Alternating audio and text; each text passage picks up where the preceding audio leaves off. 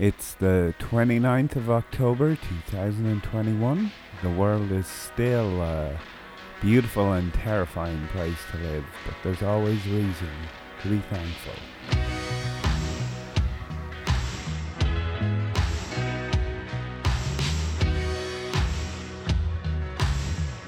So today we're being thankful for the work of Gus Van Sant, but specifically today because he's got such a broad and varied career. I figured I'd focus a little bit on a trilogy of movies he made between 2002 and 2005, and that's the Death trilogy. Sorry. The Death trilogy is 3 films loosely inspired by real-life deaths, and we'll get into the real-life deaths as we talk about them. They're all directed by Gus Van Sant and all lovingly shot by Harris Savides, R.I.P. Truly one of the great masters of cinematography, and he is dearly missed every day. The films were inspired by slow cinema, and specifically the works of Béla Tarr. Thankfully, unlike something like Satan Tango or the Werckmeister Harmonies, Van Sant tends to keep these on the shorter side. So they're all in and around 90 to 100 minutes, but don't quote me on that. It's been a while since I've watched them. So we'll begin with Gerry, and Gerry is a movie starring Matt Damon and Casey Affleck. It's inspired by the real-life death of David Coughlin, a man in New Mexico who went hiking with a friend and got lost and ended up getting killed by his friend. Gerry is a film shot in Death Valley, California, and the title characters, they're both named Gerry, Matt and Casey, wander into the desert and lose their bearings and get lost.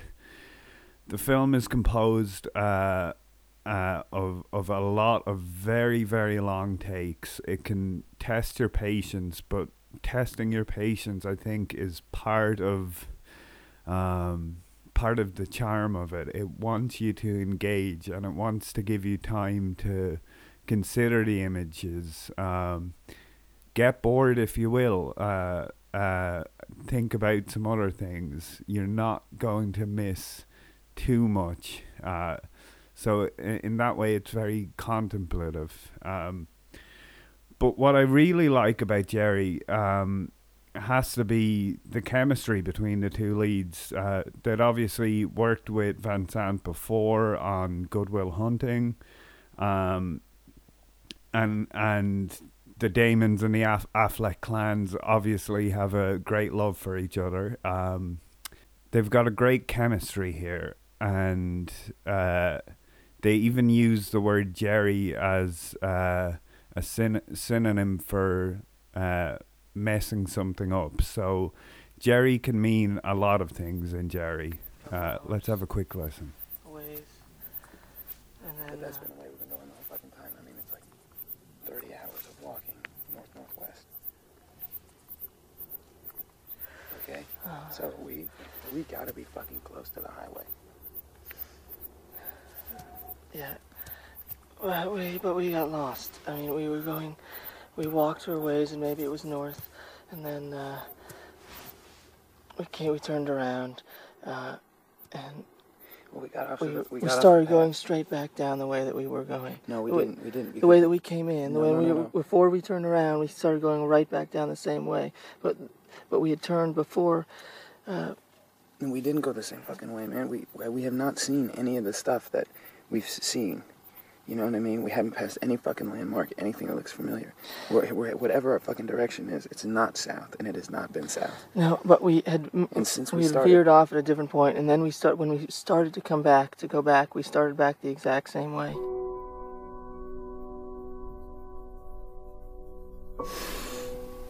but we didn't see anything that looked the same way. Yeah, And but then we could have just carried off bailed in all these early, you different know. We could have directions. just bailed. There were so many just different Jerrys along the way. We took a.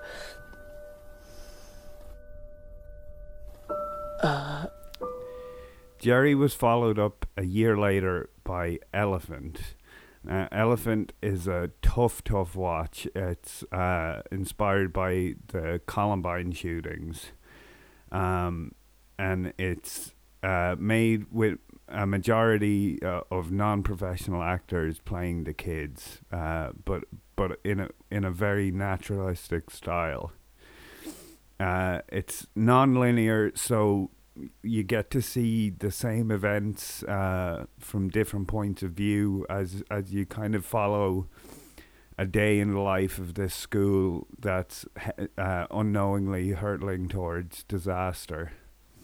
It was shot in Oregon. The film is inspired by a short film by British filmmaker Alan Clark, also called Elephant. But let's have a quick listen to some dialogue from it to give you an idea of the... Let's have a quick listen to some of the dialogue to give you an idea of the naturalism on display here. Hey, Eli. Hey, what's up, John? How's it going? Pretty good. What are you doing? Just taking pictures. Okay. Can I take a picture of you? Yeah, sure. Hair anymore? Good. Nice. All right, hey, I'll see you later. Yeah. Hey, you going to the concert tonight? No, I can't. My parents are being bitches this week. Oh, that's retarded. Yeah. That happens. All right, I'll see you.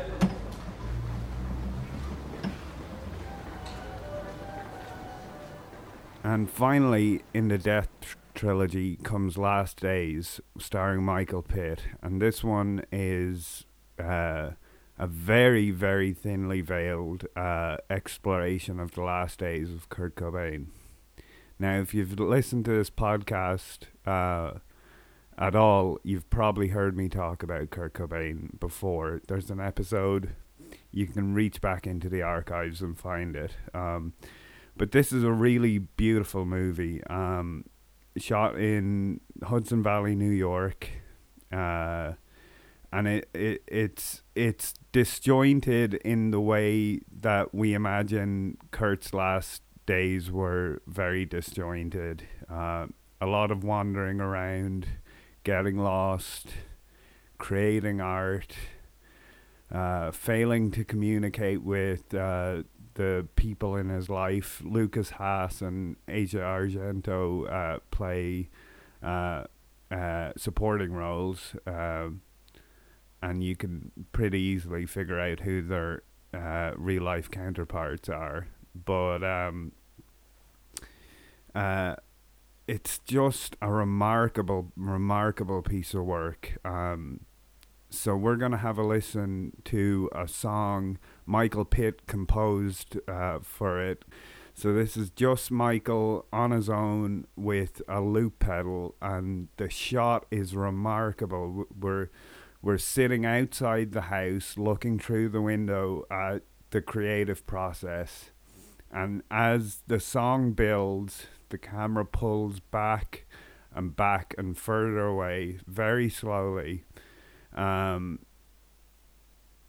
of reminding us that no matter how hard we try, we'll never fully understand the creative process. The more it builds, the further away we get from it. But there's beauty in that, and there's real beauty in this song. I call it Joyful Noise. So let's have a listen.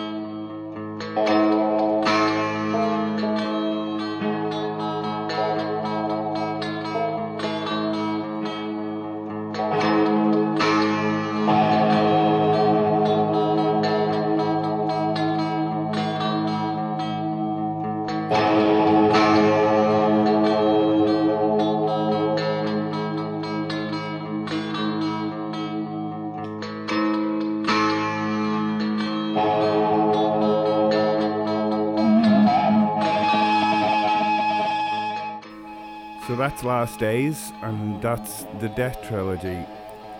I try and keep these episodes short, of course. You've all got better things to be doing than listening to me talk. But I'm sorry for the interruption to a regular service. I'm really, really hoping I can get back to doing this daily. The music, as always, is from Sir Bobby Jukebox.